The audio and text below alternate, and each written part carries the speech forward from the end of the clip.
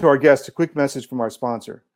We've had the COVID virus, and now we have the monkeypox virus. And we found out that a month or two before each of them, there were simulations of how they might be spread upon the world. What do our globalist masters have in store for us next? You can be sure there's something. But what can you do about it? The best thing you can do is to keep your immune system resistant, resilient, and clean. You can do that by going to zstacklife.com. Dr. Zelenko has developed a system, a protocol supplement system that has saved thousands of patients that he treated with very few hospitalizations. You can go to zstacklife.com and get the ZStack protocol. You can get the protocol for children and the detox formula. If you go to zstacklife.com and use promo code CDM, you can get a 5% discount off all of the products. So keep your immune system healthy as we wait for the next virus to come down the pike. Go to zstacklife.com and use promo code CDM for a 5% discount. And now let's get to our guest.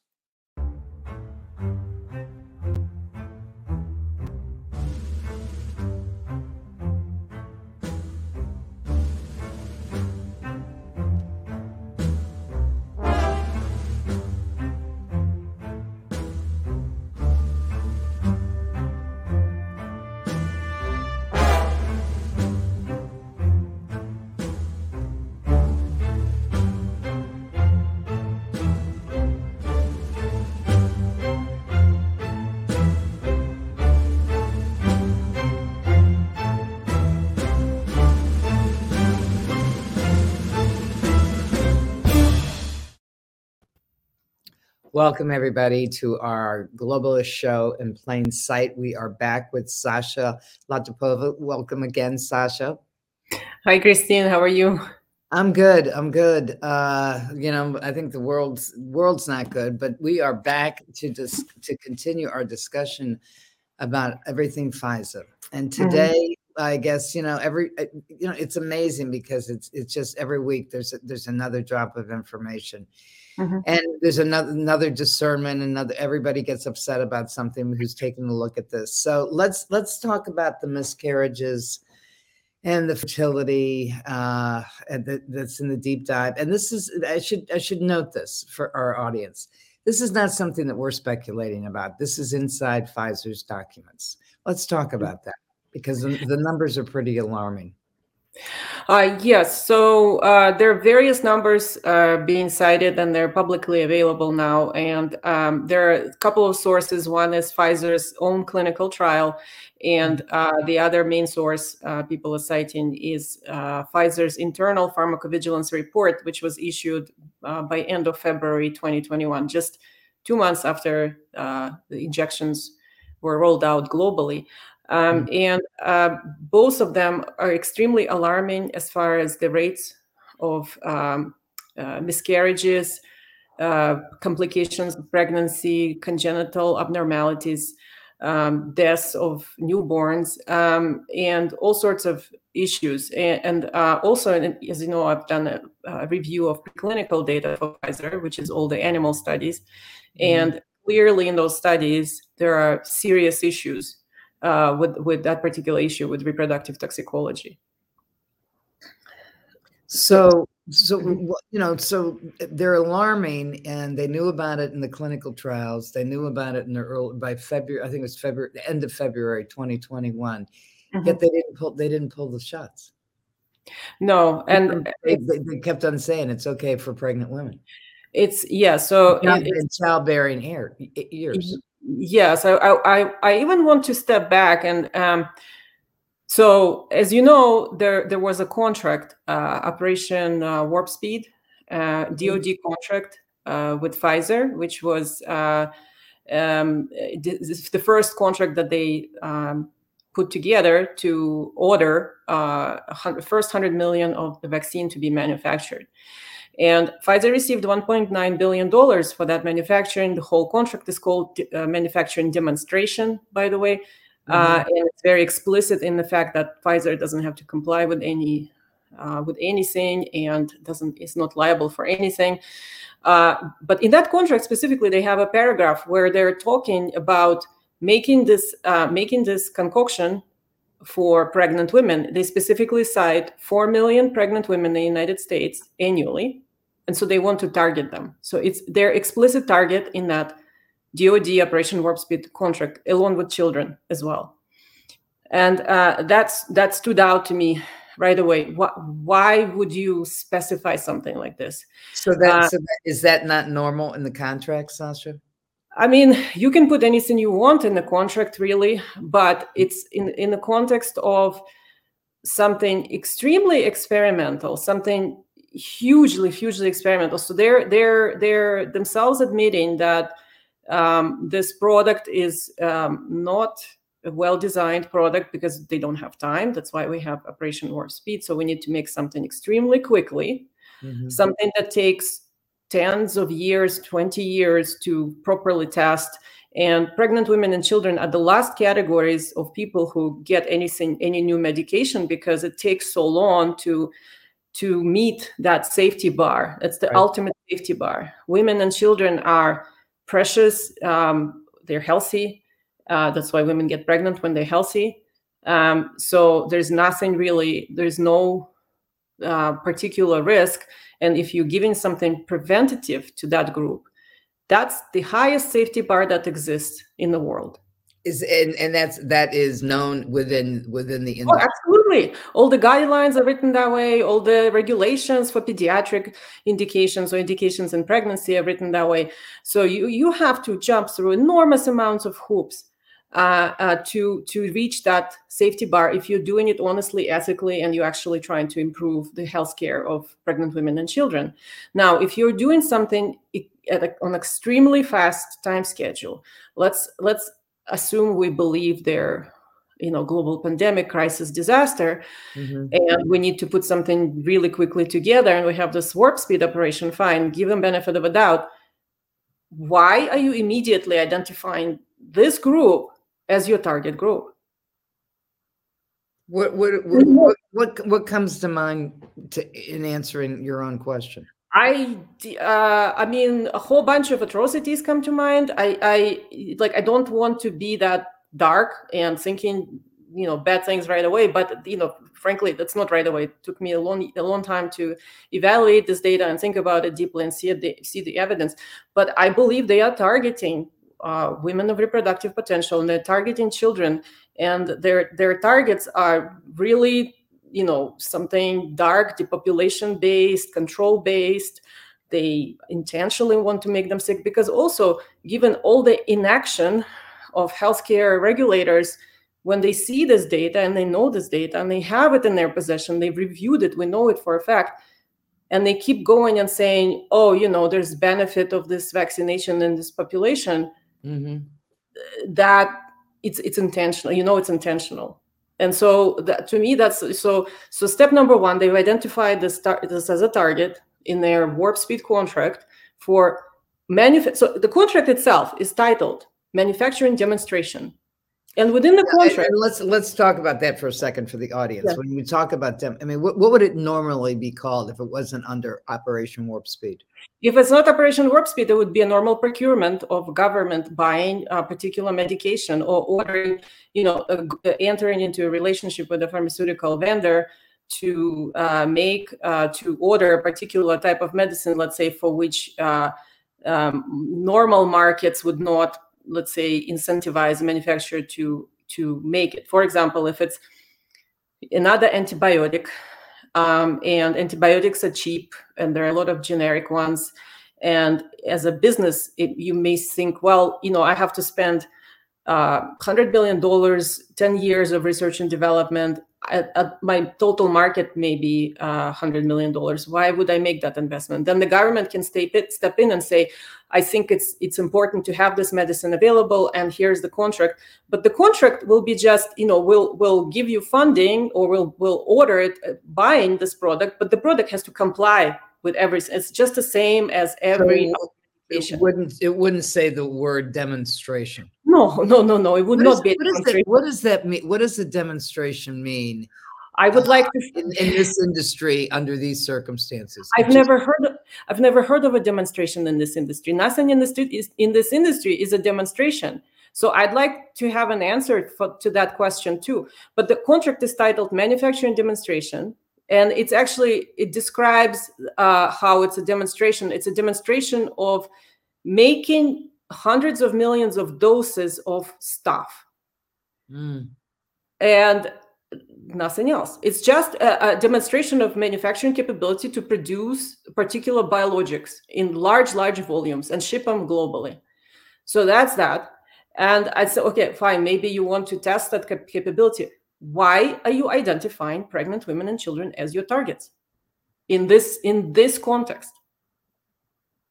It's a good question. And some lawyer who wrote that contract probably has an answer to that. And I would probably say it's a CYA, it's basically covering somebody's derriere out there. Right. So then we go through this. So we know that they've created this warp speed operation. They subverted a whole bunch of processes and previously established good regulatory practices, good manufacturing practices, and good science practices in pharmaceuticals. They completely eliminated that rigor.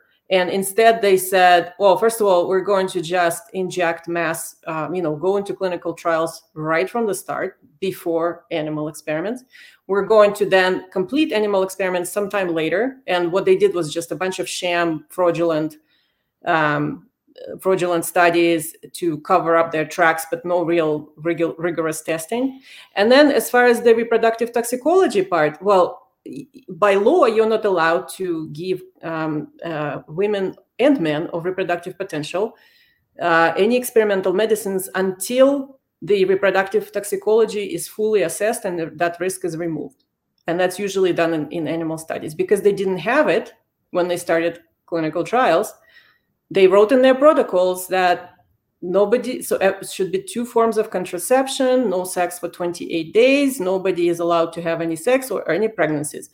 And even exposure of a pregnant woman to a vaccinated partner was considered an adverse event reportable to the clinical site. And they have a section and protocol for that.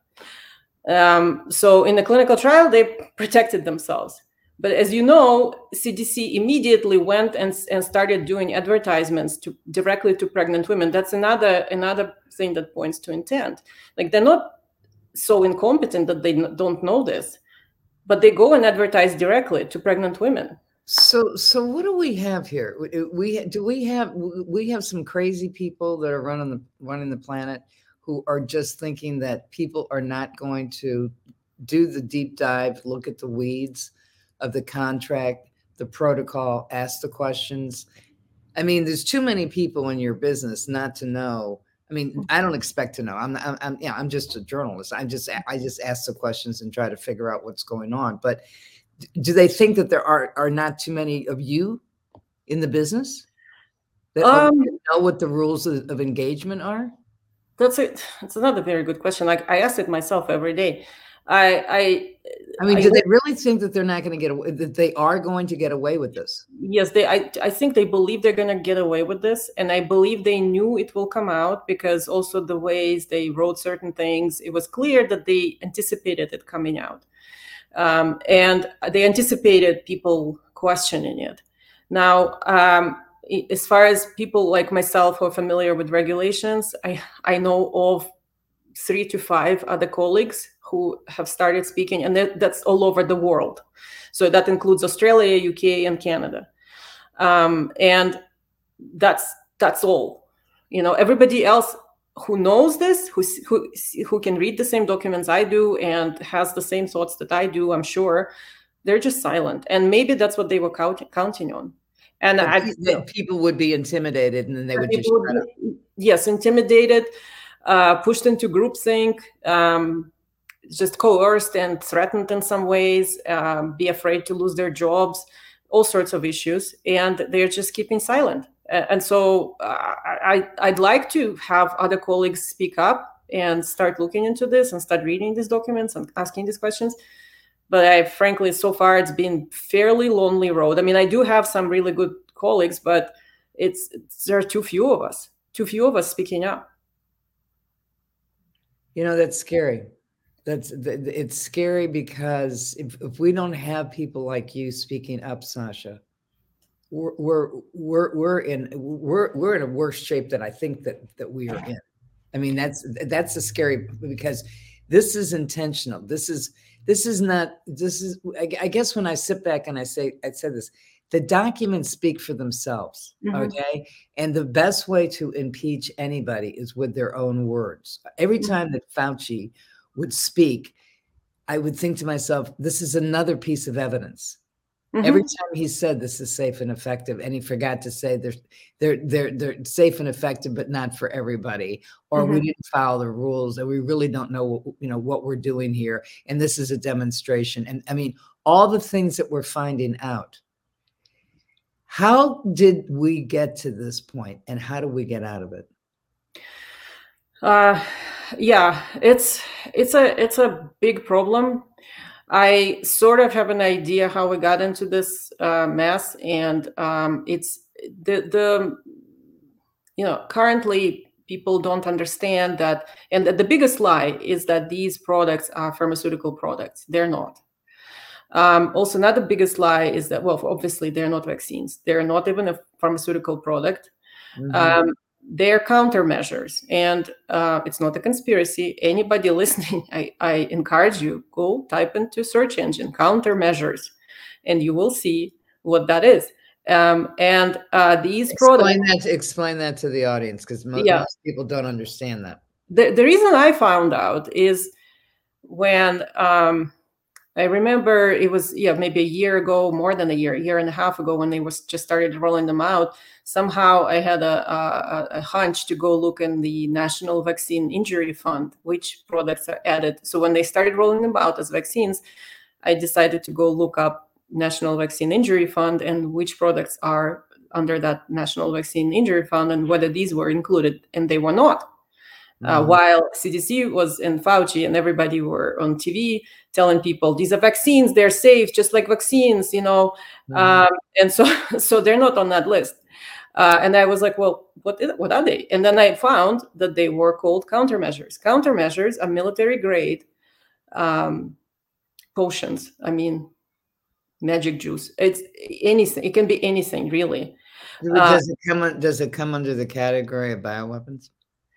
It could, but they call it countermeasures, and right away in that name you should also ask yourself, countermeasures against what?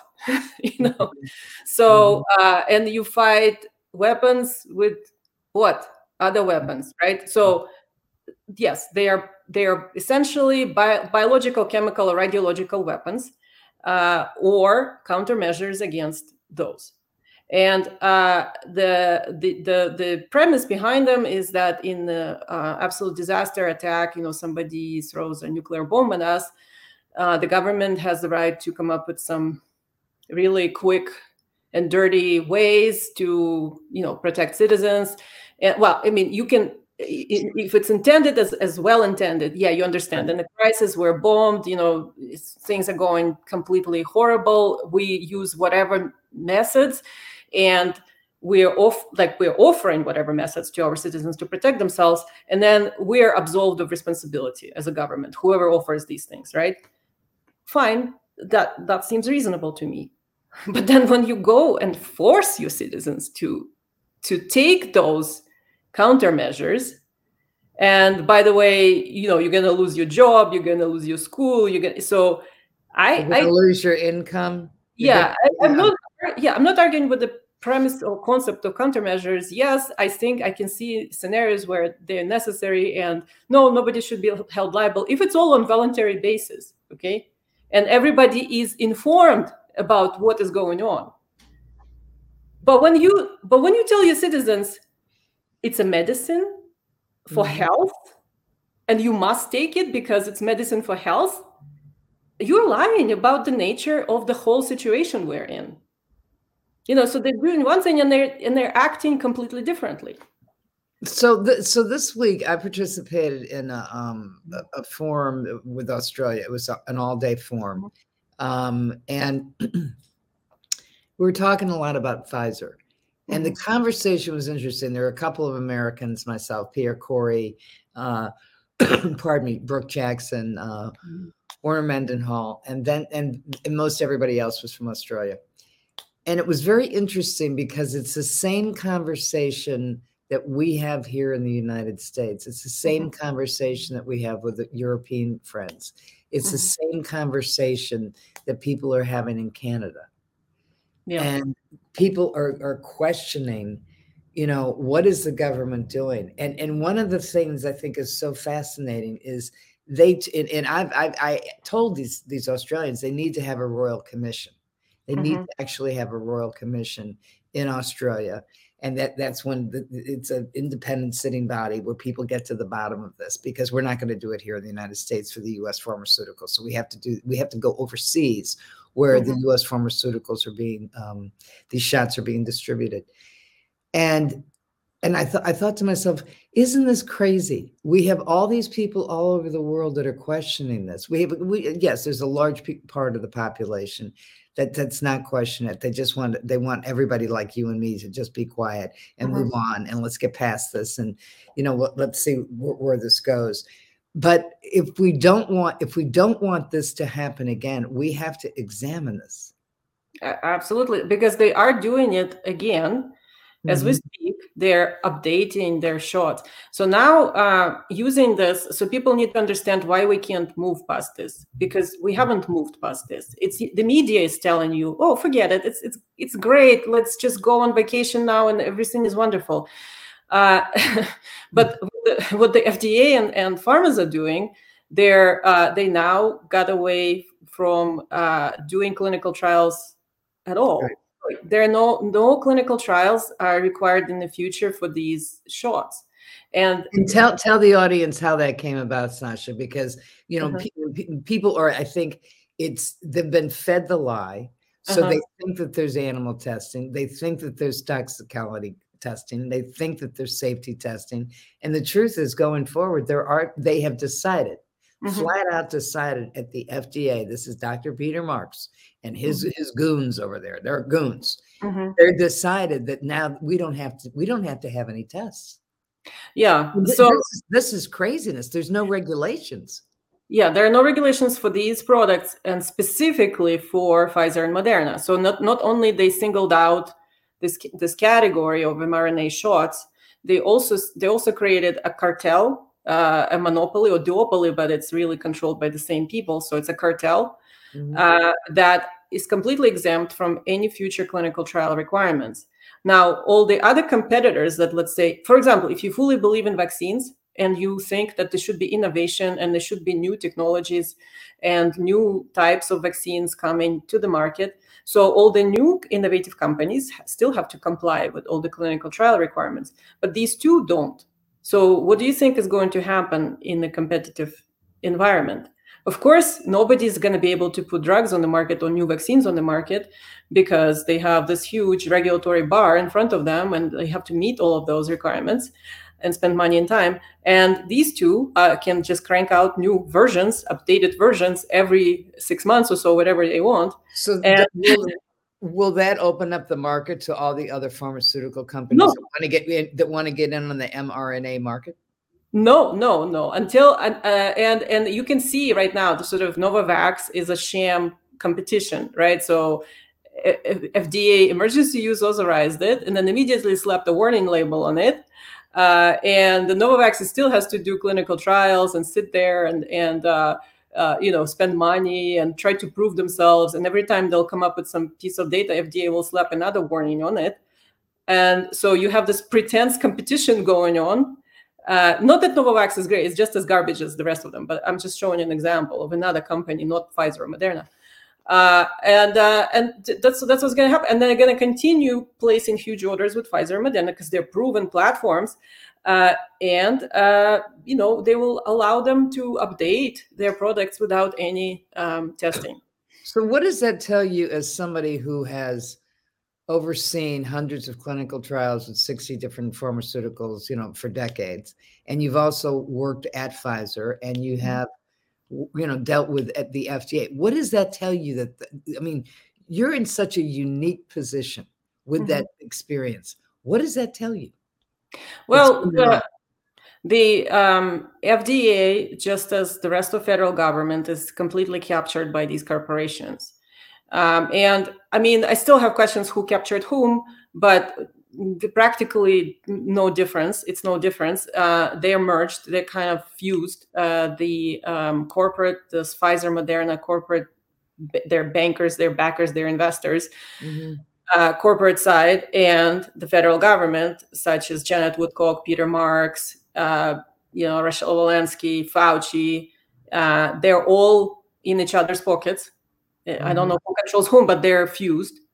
And so they all have now their aligned incentives to keep this cartel and to protect it from any competition, any inquiry, any truth, and any sort of public pushback.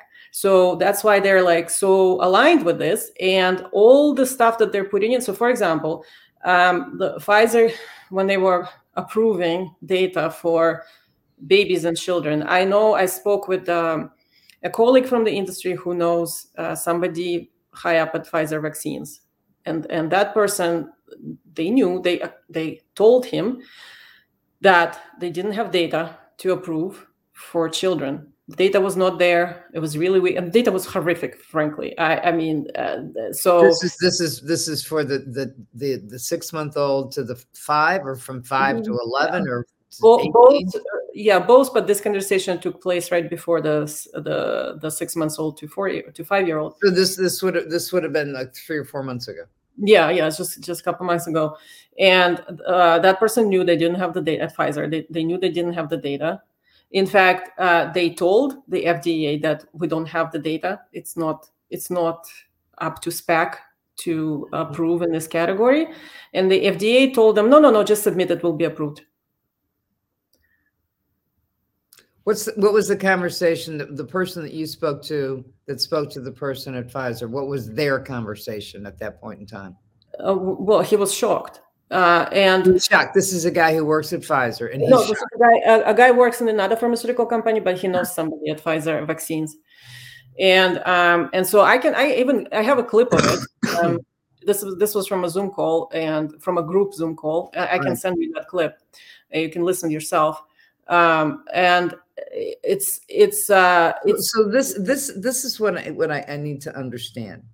So people on the inside of the industry, they suspect, they know, they hear, they have conversations with people. I mean, isn't anybody walking around and saying you're gonna meet the face of God at some point? I wonder. I mean, where are people's consciences? That's what I can't understand. This is so dark. This is so deliberate, and people cannot be this unconscious about it. I mean, this is they're consciously, without a conscience, operating on this very dark level of not giving a damn. And that's the part that I don't understand. It's right in plain sight. Absolutely. I am shocked myself. I'm still shocked to the core that people appear to be like this. I frequently have conversations with my friends and neighbors. I have a very nice neighbor here, the elderly couple, and I started giving them this information, and because I worry about them and their health, and they don't believe me because the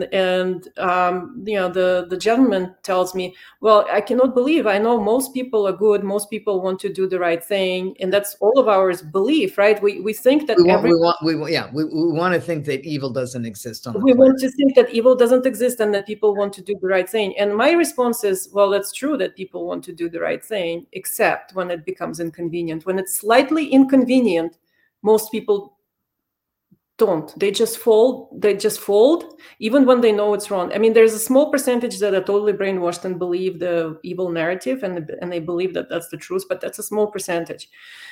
And then there are these psychopaths that are driving this whole evil agenda. But the vast majority, let's say 60-70%, they just go along. They just go along for convenience. They don't want to inconvenience themselves. They don't want to look like they're questioning something. People are afraid to stand up. They are afraid to stand up.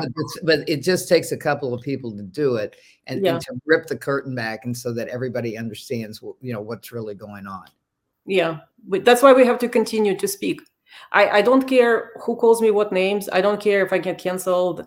I I published on LinkedIn. Yesterday was anniversary, 75 years of conclusion of Nuremberg doctors' trials, right? So I posted something, actually transcript from Nuremberg trials, and that got censored because it went against their community standard guidelines. And I thought, well, really? This is a court. Well, I reject all that. I've never done LinkedIn. I don't, I don't do Facebook. I reject them. Okay. Because they're not up to my standards. I mean, that's what I feel at this point in time. But let's get back to Pfizer. Mm-hmm. So what's another side of this piece of the pie that you've taken a look at in terms of Pfizer that you think that the audience needs to focus on? Right. So let's go back to the issue of reproductive toxicology. As I said, they didn't test it properly in animals. They only they started right away in humans, although sort of protected themselves legalistically with this protocol. But then even before the protocol was completed, CDC already pushed it on to pregnant women as if it's safe and effective, but there was no basis to make that statement because the studies were not completed. The animal experiments were not GLP, not good laboratory practice compliant, meaning their data is not reliable. And even in those animal studies, when they did do the reproductive toxicology assessments in rats, and that study was published by Pfizer, in that study, they found a large number of abnormalities. Like, for example, there was 140% increase in loss of embryo pre-implantation, meaning it prevents pregnancy from happening. Compared to unvaccinated, it was 140% higher, the prevention of pregnancy. Mm-hmm. Then, some rats did get pregnant, and once they delivered the babies, there was about 300% increase in skeletal malformations of babies. And that's indicative of congenital abnormalities and improper development of human embryo. Obviously, rats and humans, they have very different gestational process and how it develops, but it just indicates that this particular product affects a critical stage in the development of the baby where all these malformations have happened. And Pfizer published all this. You can see that paper, and you can yourself calculate these numbers I just gave you very easily. In the title of the paper, they say no adverse effects on pregnancy or fetal development. So they lie in the title. So they lie in the title. They lie about the evidence that they have collected. Yeah. And the conclusion is 180 degrees off the truth. Yeah, if you read the title, it's completely opposite of what the actual data shows in the paper. They're that blatant. And by the way, there were no independent co-author on that paper. Only Pfizer employees and their contractor, Charles River. Can they be held this is a question I have. Can they be held liable for lying in their documents? Well, this is a scientific paper, and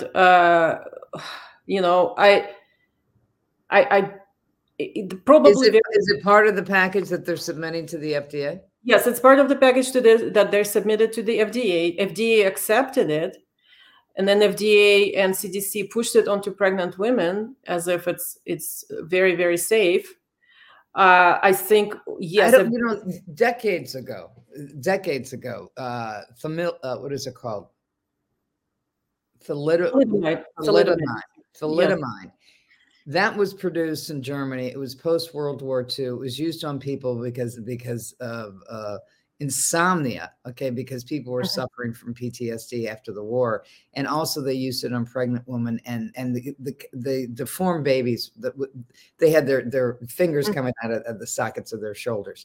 These are deformed babies. They had about 10,000 that they knew about in Germany, and they tried to market that all over the world, knowing that it caused deformities. Yes, it wasn't approved in the US. It was used off-label in the US. Well, there was a famous woman. She was called Frances Kelsey, I think is her name, at the FDA, and she stood up. So this is 1960s. This is during Jack Kennedy's administration, and she stood up and she said, "No, no, no, no! I want more testing. I want more testing." And she finally said no. Now, my understanding is that even though it was taken off, it was not accepted. Later, it was, and it was involved with some of the aids that Fauci was doing. You know, so I mean, this something that causes deformities should not be given to anybody. It just seems, especially men and women of childbearing years. I mean, the men have it longer than the women. So I mean, this is craziness that's going on here. It's absolutely evil what they're doing. So that's, you know, so that one study showed your, you know, pregnancy prevention and fetal malformations or baby malformations in the skeleton, and they go ahead and accept it and they market it as safe and effective. But then there were other studies in animals showing that this lipid nanoparticle distributes all over the body very quickly, accumulates in the ovaries. And anything accumulating in the ovaries is already a big problem. Doesn't really matter what's inside that lipid nanoparticle. Just nanoparticle, period, going into the ovaries is a big concern. And there were huge accumulations. And they actually terminated their animal experiment as it was accumulating. It was going up in the ovaries, and they stopped the trial. And they said, oh, they were recovering at the end. So we may the audience may be confusing, because when we're talking about that there's no testing, and then we talk about that there was some testing. There was some testing, but even those tests were abnormal. Explain that to the audience. Right. Yes, there were tests, and I have reviewed tests, but the tests were both fraudulently designed, like I just described. When you have a signal increasing, you have a safety signal increasing, something is accumulating in the ovaries, and you stop experiment. Why are you doing it? Because you don't want to know what's going to happen, and you don't want anybody to know what's going to happen. That's fraud. That's scientific fraud, and no studies should be accepted with these kinds of designs. And that's just like what we talked about when they last week. We talked about how Pfizer, you know, they did some experiments on the mice and the rats, and then they did experiments on monkeys that were not susceptible to COVID, so they never should have been used as a specimen for any of the testing at that point in time. Although Pfizer went ahead and used those monkeys, and then concluded that the shots that were given to them prevented them from getting COVID when it was sprayed into their nostrils and mouth, and that was fraud too. That's scientific fraud too. Oh, of course, that's a scientific fraud too. When you use an animal model that doesn't get the disease, and then you claim that you prevent the disease, you cannot do that. So let me ask you: in the scientific community, in the pharmaceutical industry, are people held accountable for doing this kind of scientific fraud? Normally, yes. Normally, what happens to them? Normally, well, in fact, I know they can get fired from their employer. I know, for example, if anybody did that in my company, they would get fired immediately, like on the spot, even like for minor stuff, not something major like this. You know, I've worked in the industry for 25 years. I've never seen anything like this. I've never seen a study design. Like, the study designs and protocols take months to design. You have a large committees. Usually everything is done with advisors, independent academic advisors. You may pull some consultant because it's an area of specialty that you internally don't have, and they have like some academic expertise. So you put together these groups of people. You have internal groups of people, internal quality control. Half of pharmaceutical employees are in some way related to quality control of something, manufacturing or science experiments, compliance, auditing, tracking. There's so many mechanisms there. That's why I'm saying this is intentional, because this would have been caught in like the minute anything like this started in a normal environment with well-intentioned, without malice, it would have been caught immediately. And this continued to this extent. Of course, it's intentional. All of these guys are on it. They're bought out. They're threatened, coerced. They signed NDAs. They can't speak. They're offered gigantic options packages. Whatever they're doing, but this is all completely fraudulent. So that means if you go up the ladder, if you go up the corporate ladder, at some point somebody had a discussion, make this happen. No questions asked, no answers given. Just make this happen. And that's the communication that had to come down from the top. Absolutely. What about the board members? Because see, I want people to be held accountable. You and I have talked about this. It's not just the managers. It's not just the C-suite. I want people on the board. People on the board to be held accountable, to be named. And when I say held accountable, I pray every day that there's a prosecutor out there somewhere on this planet that is going to move on this. I think it will have to be, the prosecution will have to be from the state level. Federal government is gone. They're completely, they're mafia. They're in on this, and they're driving this together with corporations, together with these fraudulent corporations. And yes, the whole C-suite, the heads of the vaccine at Pfizer, all of Moderna executives, all of them have to be prosecuted for this fraud, together with federal government, NIH, CDC, FDA officials, all of them. But it will probably have to come from the state level. The state level prosecutors have to wake up, see the injured that they're dealing with, murdered and injured people who are going to have sterility forever. This needs to come from those states that we still have some honest people left in positions of power, such as attorney generals of the state, and start prosecuting it like they did with the opioid crisis, for example. Although that's a much lesser problem than this. It's amazing because, and I recommend not just Bobby Kennedy's book, but the book Empire of Pain, which is about the Sackler family and the Purdue and the opiate crisis and the intention and how many people knew at what level. This is not done behind closed doors. This is done out in the middle of the room, and the doors are open, the windows are open, the people are seated at the table, and they're having discussions. Yeah, and they all signed off on it. And anybody in pharmaceutical industry, like at Pfizer, who sits in those meetings, looks at these protocols, and then looks at those reports, like that pharmacovigilance report. And I pointed it out to you last night that at the end, so you go through pages and pages of horrific injuries, of lost pregnancies. The loss of pregnancy was 90%. 90% of the women in their clinical trial who got pregnant and got injected lost their babies. And so they go through this extensive report. At the end of it, they say the benefit of our product outweighs the risk. And they sign off on this.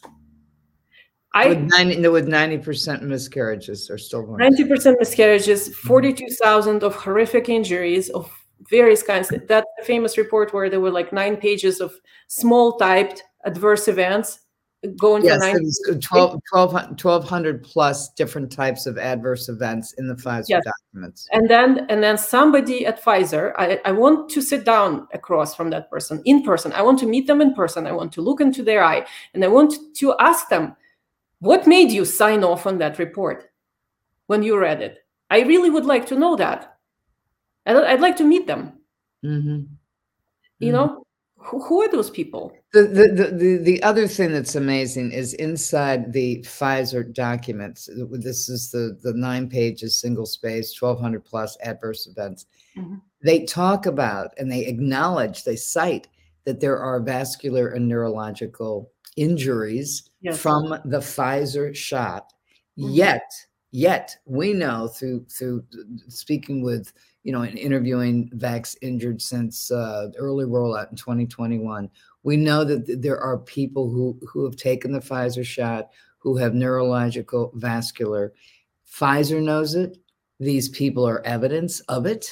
Yet the FDA, Dr. Marks, has not officially recognized the vascular and the neurological injuries, even though some of these vax injured have spoken to him and his office and his colleagues, and they are fully aware that there are neurological and vascular injuries. So it's the we're not going to recognize you people, because if we recognize you and the documentation from Pfizer about what they have seen in their trials and your evidence of it having received the shot, then we meaning the decision of recognizing you, would create vax hesitancy. That's the only logical thing I can think that is going on here.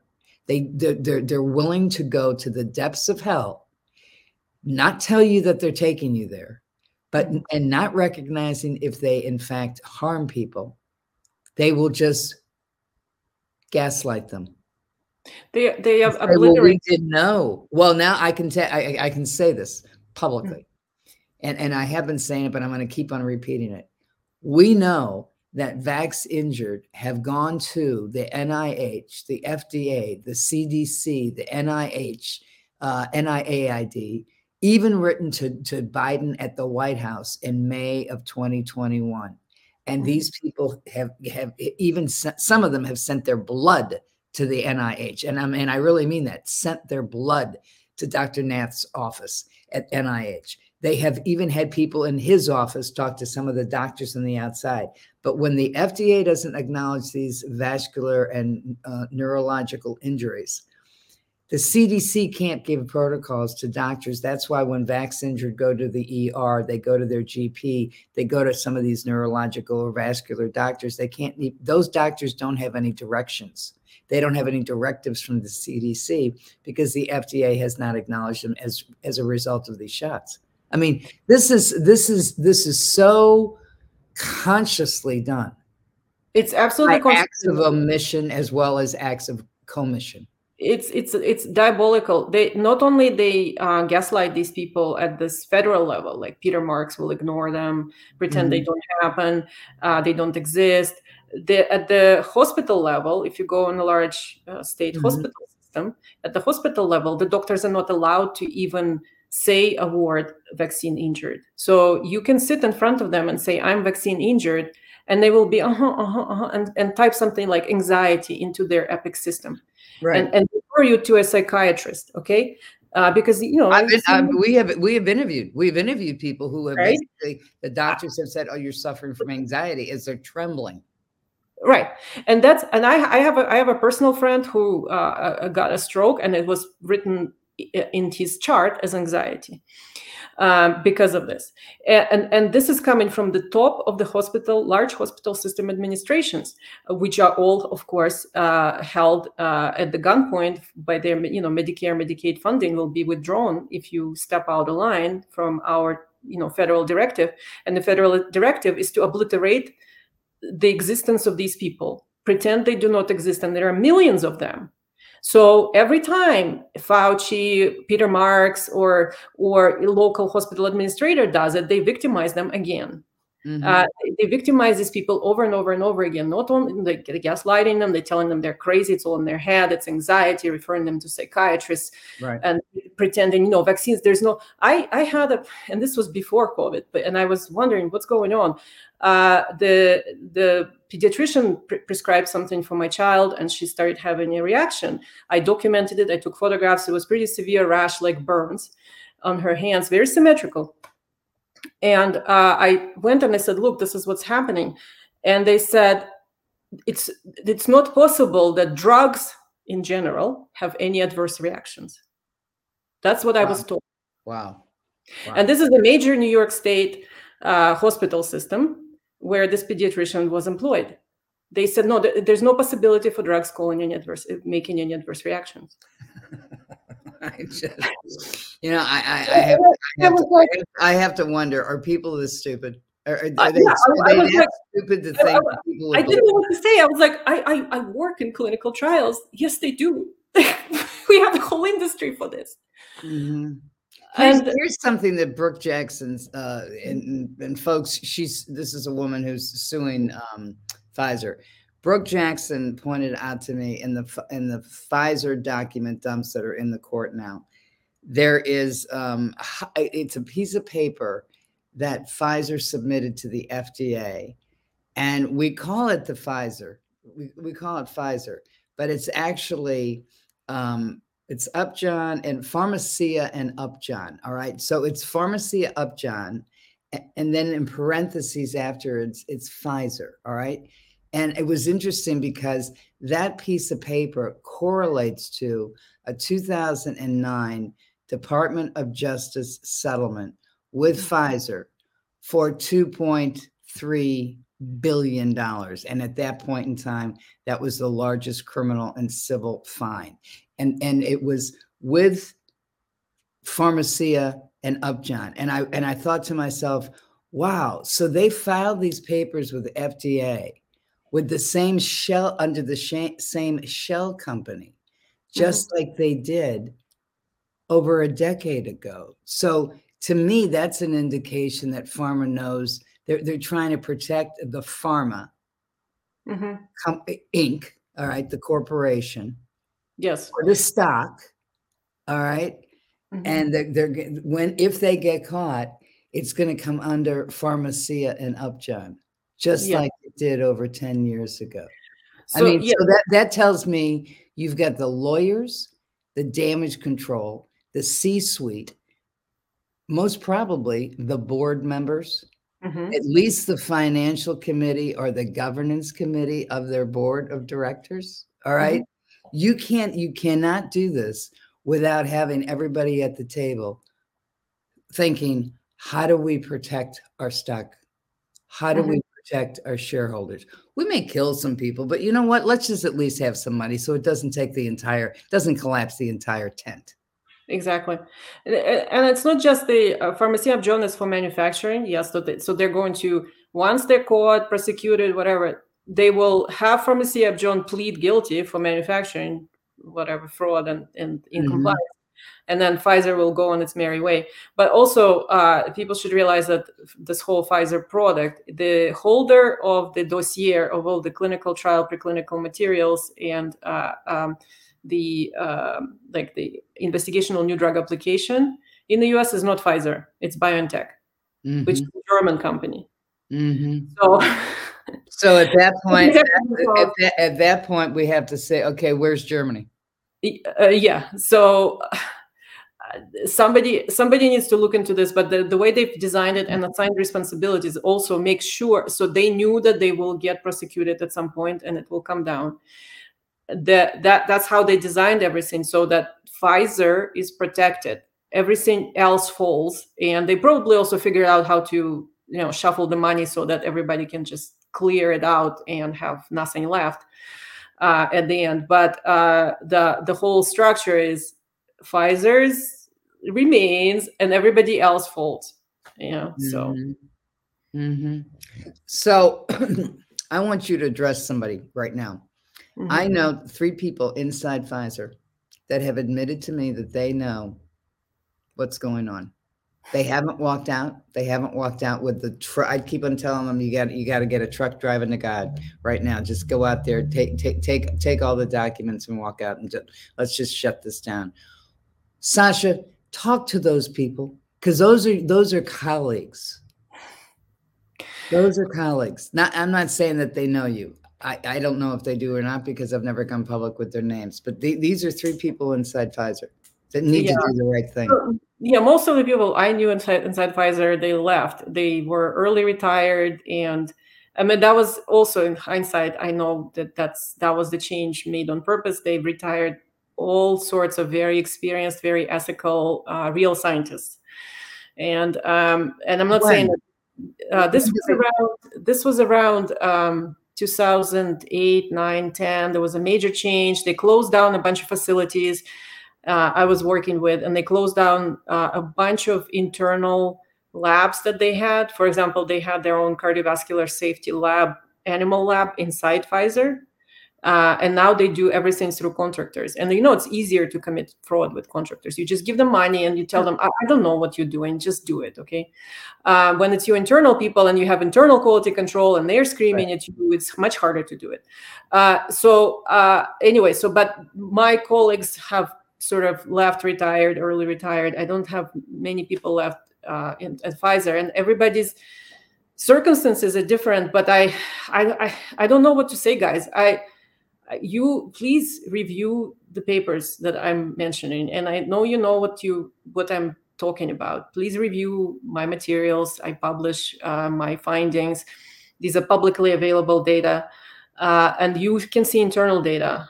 You can read the protocols. You can read internal pharmacovigilance reports. Hopefully, I hope they're not keeping secret those from you. And just think about it, and maybe think about what kind of world do you want to leave for your children? Would you like this to be the norm now? I know making money is great, but would you like this to be the future for your children and grandchildren? Would you like to have children and grandchildren, or with Pfizer products they would be sterilized? So that's what I want them to think about. Is really think about your family, your friends, your children, your grandchildren. Is it really worth it? Is it really worth to have this money and prestige of working at Pfizer, where what they're doing is wrong? And I think you have to speak up. You have to find a way to speak up publicly. I pray for your safety. I hope you're smart about doing this. But this needs to come out. This needs to come out. This needs to be prosecuted. This needs to be brought to a stop. And at some point, somebody will be held accountable. That to me, it's getting these people to understand. It's better that you be a whistleblower under these circumstances than be on the inside, silent and complicit, because at some point, they're going to push the responsibility on somebody else. Mm-hmm. They're going to say, and a lot of times it's with the salespeople. A lot of times the CEOs and the guys at the top say, "Oh, we didn't say that. Under these circumstances, they did. Mm-hmm. Under these circumstances, they went out there. They went to Davos. They went to the media." It's really hard to say that they didn't know.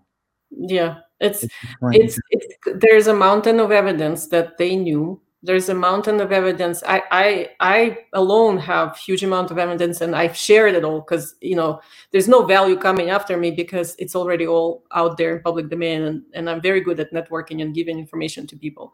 So that's how I protect myself. I just make it public immediately, and all kinds of people right away. And that's why I'm saying the evidence is overwhelming. If anybody wants to ask questions through you, for example, I can answer questions. I can tell you what kind of evidence exists for what. And this will come down. The people, there will be repercussions. There will be closure. There will be prosecution. There will be hopefully another Nuremberg 2.0 trial. We all hope for it. And you guys, you're going to be on the wrong side of history. You have to start thinking about that. That's right. Well, now, Sasha, going forward, next week we're going to still stay with Pfizer, and I want to have you back. We're going to have two other people, Brooke and Warner, are going to come on. They're scheduled to come on for next Sunday, and if they can't for whatever reason, because I want to talk about the Pfizer lawsuit that's out there. Mm-hmm. And then we're going to get going, and we're going to take on Moderna. Mm-hmm. We're going to take on Moderna. We're just going to chip away at this brick until the ice melts, because that's the only way to do it. And hopefully, our audience picks up more information. And Sasha, continue to publish. And how do people find you? I have a BitChute channel, Team Enigma, for whatever evidence I have, I make a video presentation about it. And then I also write on Trial Site News. It's an industry-focused, more pharmaceutical, healthcare industry-focused publication, which doesn't censor information. And I suggest all professionals in this industry sign up to this and read uncensored news. And also my writing there is available without payment, so it's a free account, which is subscribe. Right. And we're going to be republishing on our site as well your documentation for people, because people need to read it. Sasha, thank you so much for being with us on In Plain Sight, because the way you explain this is in plain sight, and that's what's so great about this. But thank you, and we'll see you next week. Yeah, thank you very much, Christine. Have a great Sunday. You too.